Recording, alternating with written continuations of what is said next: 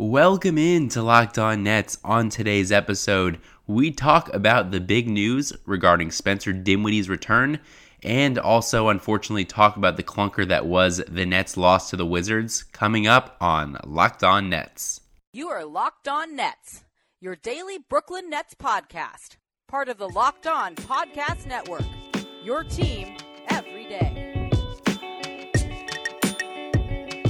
Locked On Nets. I am your host, Josh Bass. I am a lifelong fan of the Brooklyn Nets. I guess I can't say lifelong because I became a fan when I was 5. And joining me to provide you your daily, or at least 4 or 5 times a week, updates on the Brooklyn Nets and the hard-hitting analysis and coverage that you all deserve, my man, Marcus Barahall. Marcus, how you doing?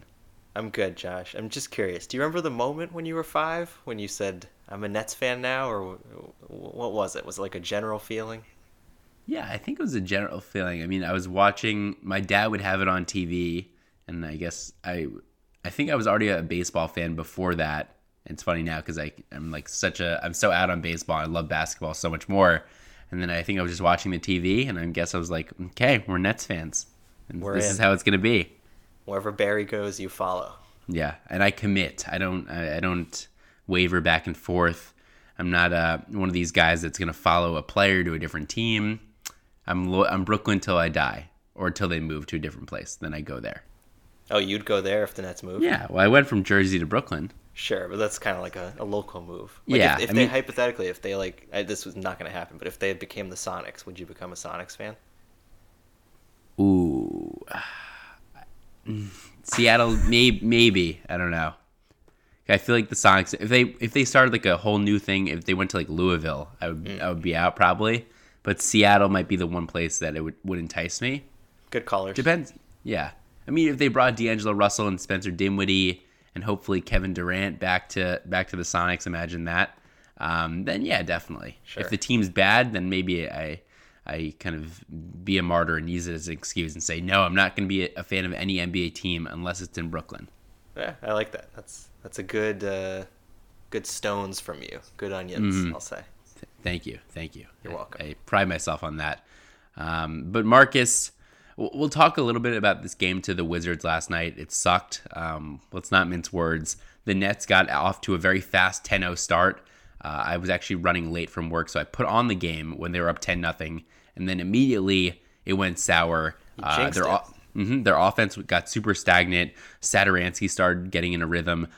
Bradley Beal was killing them. Thomas Bryant, I think, had 4 and 1s in the first half alone. It was just complete malaise from the Nets. Really, I thought Jarrett Allen had a couple nice minutes at the start on offense, finishing inside, but then couldn't get much going. D'Angelo Russell was really the only net to do something with 28 points and 7 assists on an efficient night for him. Shabazz Napier got going a little bit in the second half, but it was pretty much garbage time.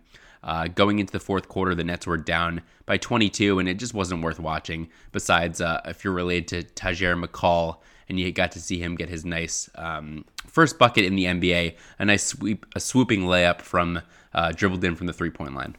Yeah, I was going to say, I had literally never heard of him before this, but shouts to him. I was at work today, and I was talking to one of my coworkers, Ali Melendez, a possible future podcast guest who does the in-arena hosting for the Long Island Nets, and she was a big Taj McCall guy. So shouts to him, shouts to her. Did she have a scouting report on his game?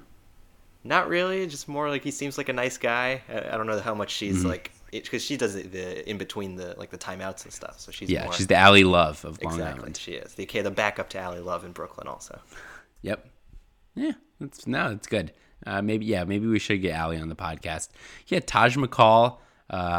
Does he even go by Taj, or should I just call him by his full name? I don't think so. Tajir? I called him that just now, and as I said, I had not heard of him until yesterday. So probably not. I just liked that it sounded like Taj Mahal, and it's like a reasonable facsimile of his name, I guess.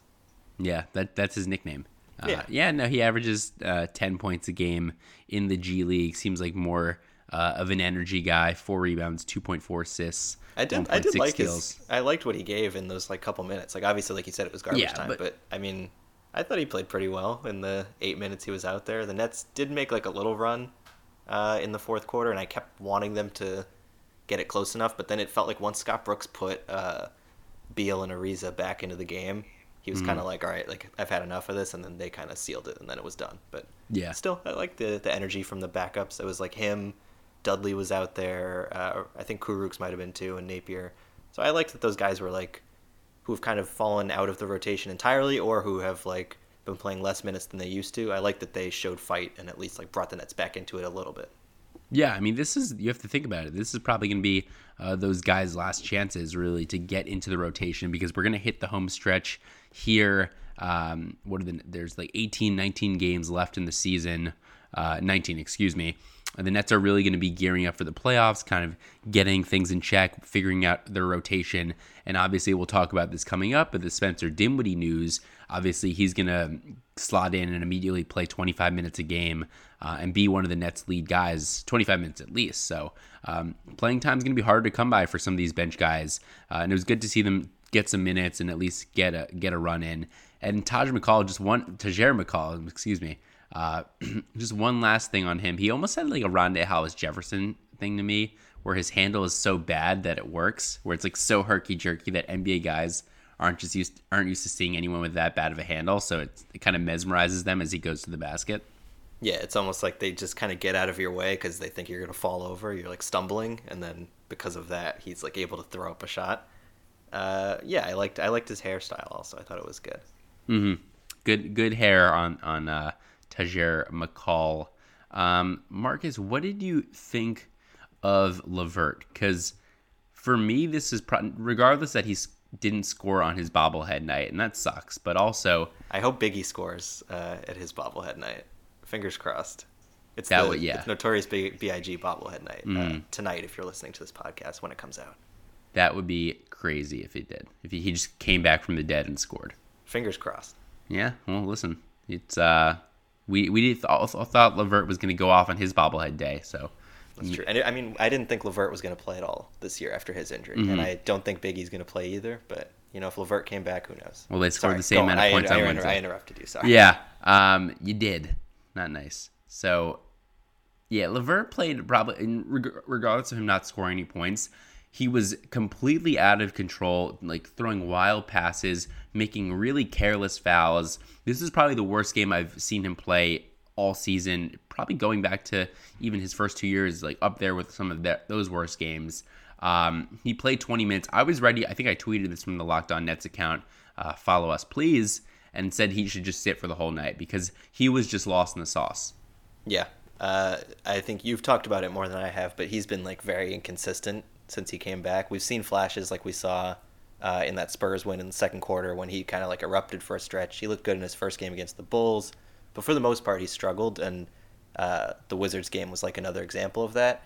And I think with Dinwiddie coming back, with Crabbe playing pretty well, honestly, since he's come back from injury, with Napier still looking decent at times, the Nets have like a ton of guards right now, so they don't necessarily need a ton from LeVert, so they're kind of getting away with it, like floating around 500. But if he's able to turn it around, that could be big. And if not, I think once the playoffs come, we'll talk about this later, I guess, but the rotations could shake out where he's not playing a ton, depending on game flow and matchups and all that stuff. Yeah, I mean, he's still going to play because I think he is a big part of this team, but his shot is still, like, it's broken regardless. I just don't think it has any consistency to it, and I've said that dating back to his rookie year. And it shows where he should be, with his touch, he should be a much better free throw shooter and three-point shooter than he is. And he's still 71, 72% from the line. This year he's 73%, but he's under 30% on threes, which is horrendous for me because it's not like he's taking super difficult attempts. A lot of them, these shots are wide open, and he missed a layup last night. He had a nice take from the corner, drove in. There was someone there, but they weren't really contesting, and they didn't jump up to try to block his shot. They were just kind of standing out of position almost, and he just missed an easy layup. So he needs to get more reps. These next 19 games are going to be huge for him, especially because the Nets need him to get back in that rhythm and be their most consistent two-way player if they're going to have a chance of beating Boston or Toronto if they match up with them, or Boston or Philly, sorry. But even Indiana, they're no pushover. I mean, They just won again today. Bojan Bogdanovic, excuse me, scored 37 points.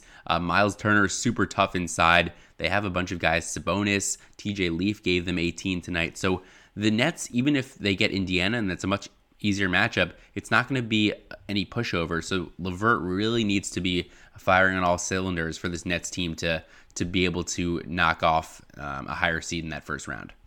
Definitely. I think you hit the nail on the head that I think his defense is what's going to be most important, just because D'Lo is obviously not the best defender against quicker guards, and we're not sure yet what we're going to get from Dinwiddie now that he's coming back. I mean, he could look great, but he could struggle like LeVert has. So I think defensively is where they need him to step up, and if he can hit some shots, it's just a bonus.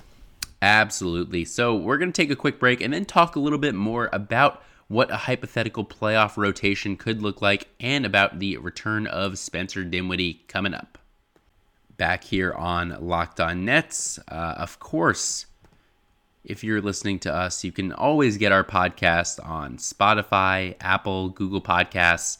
And when you get in your car, tell your smart device to play the podcast Locked On Nets or any of our brethren on the Locked On Podcast Network. Marcus, some exciting news here today. About a week ago, shout out to Bobby Shmurda. Kenny Atkinson said that Spencer Dinwiddie, he would be hopeful if he played on the road trip starting March 13th.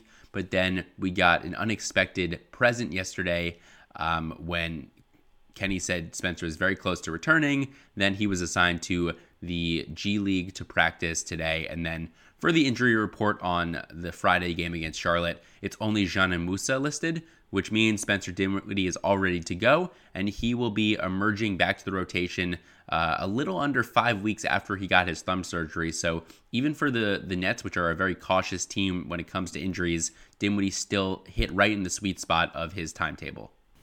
Yeah, and I feel like it was either last pod or maybe the pod before where we were saying that because of that news that Kenny was like, oh, he might not be back until that road trip. We were like, oh, maybe he's going to be out for a while. Mm-hmm. It was well, kind he of teased grim. us. What the hell was that? He did tease us, but, he delivered the goods in the end. And our savior, one of the favorite players of this podcast, Spencer Dinwiddie, is coming back. The Nets have been, I believe, 6-8 since he went down. So they've been, okay, but obviously they've missed him. He's 17-5 a game, so it's going to be huge. And like you mentioned, he practiced with the G League team. I think Jared Dudley also practiced there, even though he's not injured. He just loves basketball, I guess. So he was there too. Definitely excited to see Spencer back, and I'm hopeful to see what he does against Charlotte, just because I think him versus Kemba is going to be a really interesting matchup. So I'm looking forward to that. And he dropped a 40-piece against Charlotte earlier this year. And according to Michael Scotto of The Athletic, and who's not at The Athletic these days, I feel like it's everyone besides us, Marcus.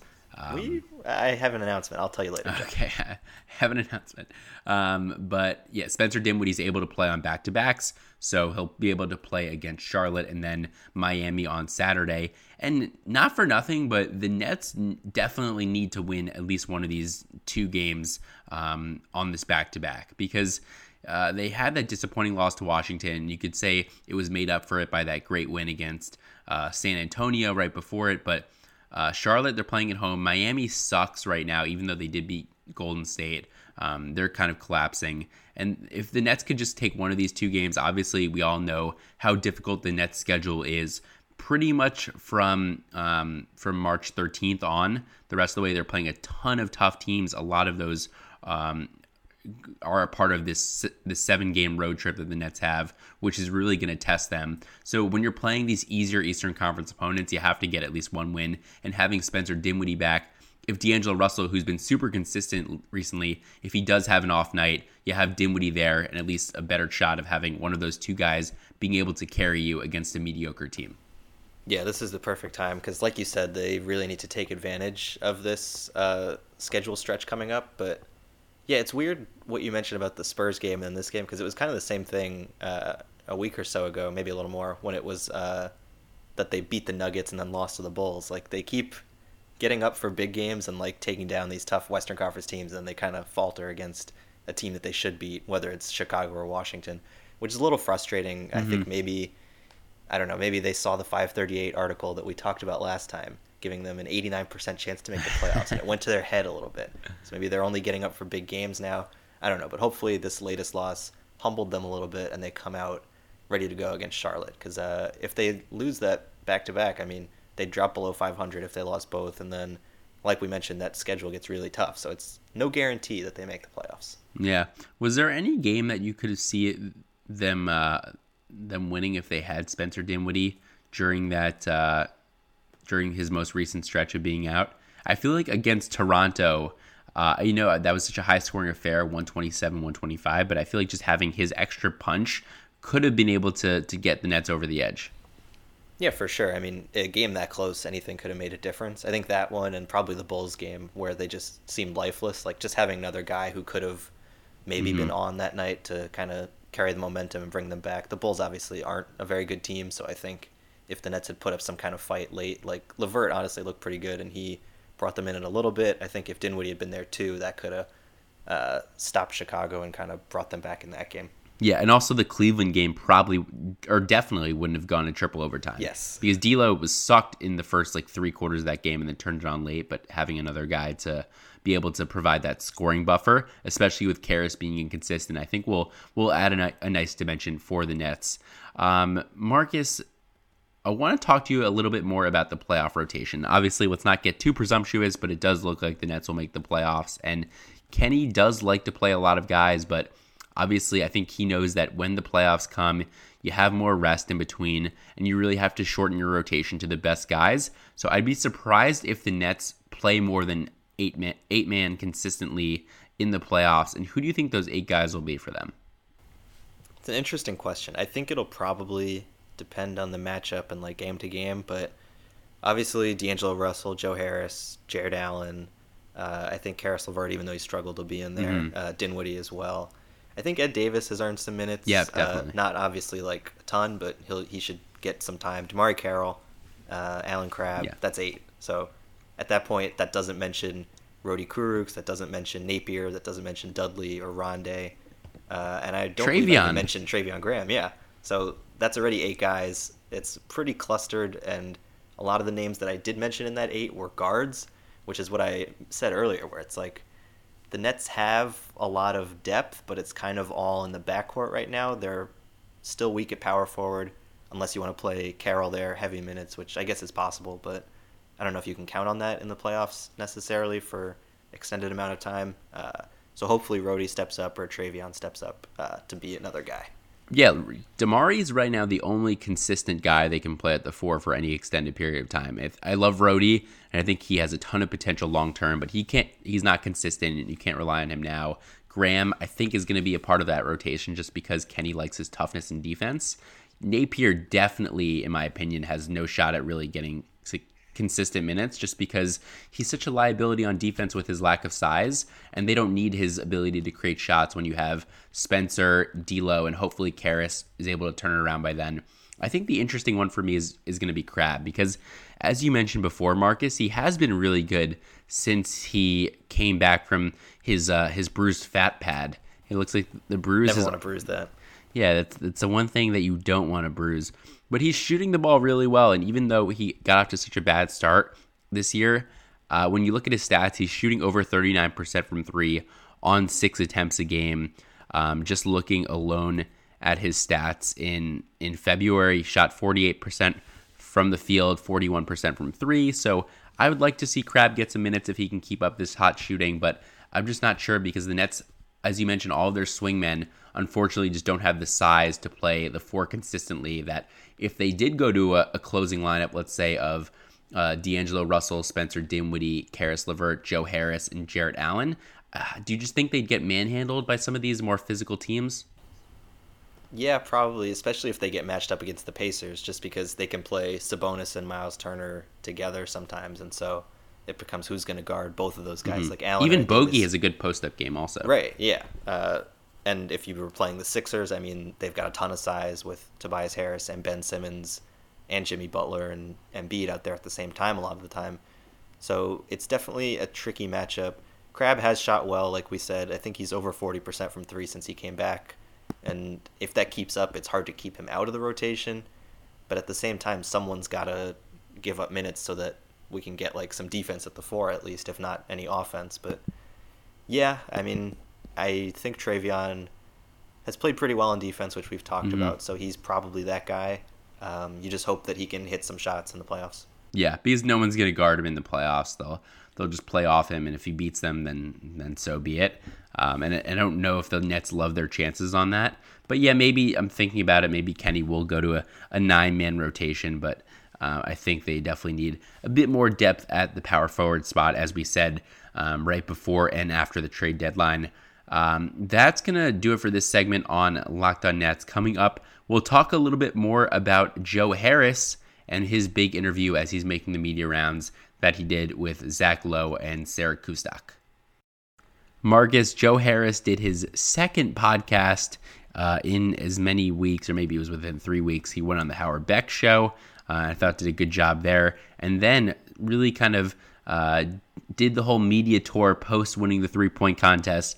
Went on Zach Lowe's podcast, The Lowe Post, and not complaining about it, but not really sure why Sarah Kustok was there either. I thought she was entertaining. It felt like no, she was good, but I was confused by it. No, that's for sure. It felt like a little cluttered, definitely. But I think she's just a fan of Joe and a fan of Zach, and so I think it was like, yeah, sure, why not? It's like when she's she's intermediary. Yeah, it's like when we have Gavin on as a third person occasionally when we did that crossover. It was a little cluttered, but he's a fan of both of us, so why not? Right. I think of her more of as the Rich Kleiman when Simmons and KD are doing the podcast. Future Knicks GM, Rich Kleiman. Yeah, but no, that was good. A couple interesting takeaways. I love that Joe Harris is able to grow out his beard just because his girlfriend, they're long distance and she's in London, so then she can't nag him to shave it every day. She's apparently very chill. She didn't mind going to Charlotte instead of Miami. I know you're a big Charlotte guy, Josh, so can you speak to that at all? I'm a big Charlotte guy, but I'm a bigger Miami guy. So I would be pissed if I was Joe Harris's girlfriend. But she seems like a great woman, and luckily for him, he was able to bring it home by getting that victory over the Curry brothers in their hometown. And Marcus, did you hear that he gave the 3-point trophy to the UNC Charlotte basketball team? And I guess the head coach there was one of his assistants when he was at UVA, and he was practicing there, just getting the rhythm of shooting the ball off the rack in the days leading up to it. But still, what is he? Just keep the trophy, Joe. What are you doing, man? Yeah, I wonder if it's almost like overconfidence, because he did say that he's going to come back and defend it, assuming he's asked back. But is he just thinking, oh, I'll win another one of these next year and I'll give it to someone else? I'll just keep winning them and giving them out to all my friends. Almost like when you get a bunch of soaps to give as gifts on Christmas or something. I don't know if that's a relevant metaphor for any listeners, but Hanukkah I've done me. that before. Sure, for Hanukkah. I'm benchmarking the 2024 3-point trophy that Joe Harris wins his 6th in a row. That's when we'll get one. Yeah, we have to be on that list at some point, I would think. It was a little weird, though, that he gave it away. I felt like that was his big coming out party to the national media. Everyone, I think Shaq even after the 3-point contest was I'm going to be honest, I had never heard of who Joe Harris was. And Kenny was like, what are you talking about? This is your job. And Shaq was like, I don't watch all the teams, I don't know. But he knows who he is now. And for Joe Harris to give that away, I don't know. Maybe he's just not a material guy. I don't know. Well, Kenny can't really talk because him and Chuck do March Madness every year, and they know at most 2 players. They know Zion and RJ Barrett. Yeah, that's RJ it. Barrett, yeah. They're not going to know a single other player in college basketball. But yeah, no, Joe Harris definitely upped his street cred and his notoriety after that. What would he have? Is there any chance that he wouldn't get asked back to the 3-point shootout next year just based on performance? Let's say he was shooting 31% on threes, just completely sticking up the joint. I feel like as defending champion, you still get asked back. Yeah, I would think so. I mean, Devin Booker came back this year, but he still played well. Yeah, I wonder who the last guy who wanted to come back but didn't after winning the previous year is. I don't even know if it's happened. Did Quentin Richardson do it again after he won? Or Vashawn Leonard, one of those guys? I love Quentin Richardson. Yeah. Q Rich, former Nick and Sun great. Him and I think it was Keith Van Horn were the 2 reasons why I always wore my socks really high whenever I played. Yeah, and they've affected you to this day. It's true. So I love a good pair of socks. Absolutely. Yeah, but no, I really like Joe Harris. He seems like just one of the nicest, most down-to-earth guys, and just like a regular cool dude. I love the story when Zach Lowe and him were supposed to get coffee, and Zach was too busy with draft day and potential trades that were going on. So Zach tried to cancel and said, I don't think I'm going to be able to make it over to Brooklyn. And then Joe Harris was saying, oh, like, where do you live? I'll come over to a coffee shop by Long Island City. I mean, I wouldn't do that for any of my friends. And he's doing it for a reporter that he barely knows. Yeah, it's insane. I feel like also he like doesn't have a Twitter. He's a very interesting guy. I feel like in this day and age, there's not many Joe Harrises out there. Mm-hmm. Yeah, well, he's living by himself because his girlfriend's in London. He probably wants some company. Yeah, I also I thought it was good when he was talking about like the relationship of everyone on the Nets and how Zach was saying that I think it was Carroll and Dudley were like texting Mark Bartelstein just like after every shot that Joe Harris made. I just like hearing about that, and I think Zach made the point that like every team kind of talks about their culture and all that stuff, but I think it is real with the Nets, and I think that Kenny and all those guys have really brought everyone together, and I think it's good to see. Mm-hmm. Absolutely on that. Joe Harris, one of the best guys in the NBA, and one of the best podcasters on the Locked On Podcast Network is my boy Marcus. Marcus, wow. I think we had a stellar episode today, but the fans will let us know, or not fans, listeners. You might just hate listen, like I do for the Bill Simmons podcast, as you can clearly tell. So please rate and review and subscribe to our podcast wherever you get your podcast, whatever feed you use. Follow us on Twitter at Locked On Nets. You can follow myself at JMBass_ if you're so inclined. Marcus is at Marcus Barahal. And we will speak to you soon, and hopefully we'll be able to talk about some Nets wins over some Eastern Conference opponents. Bye.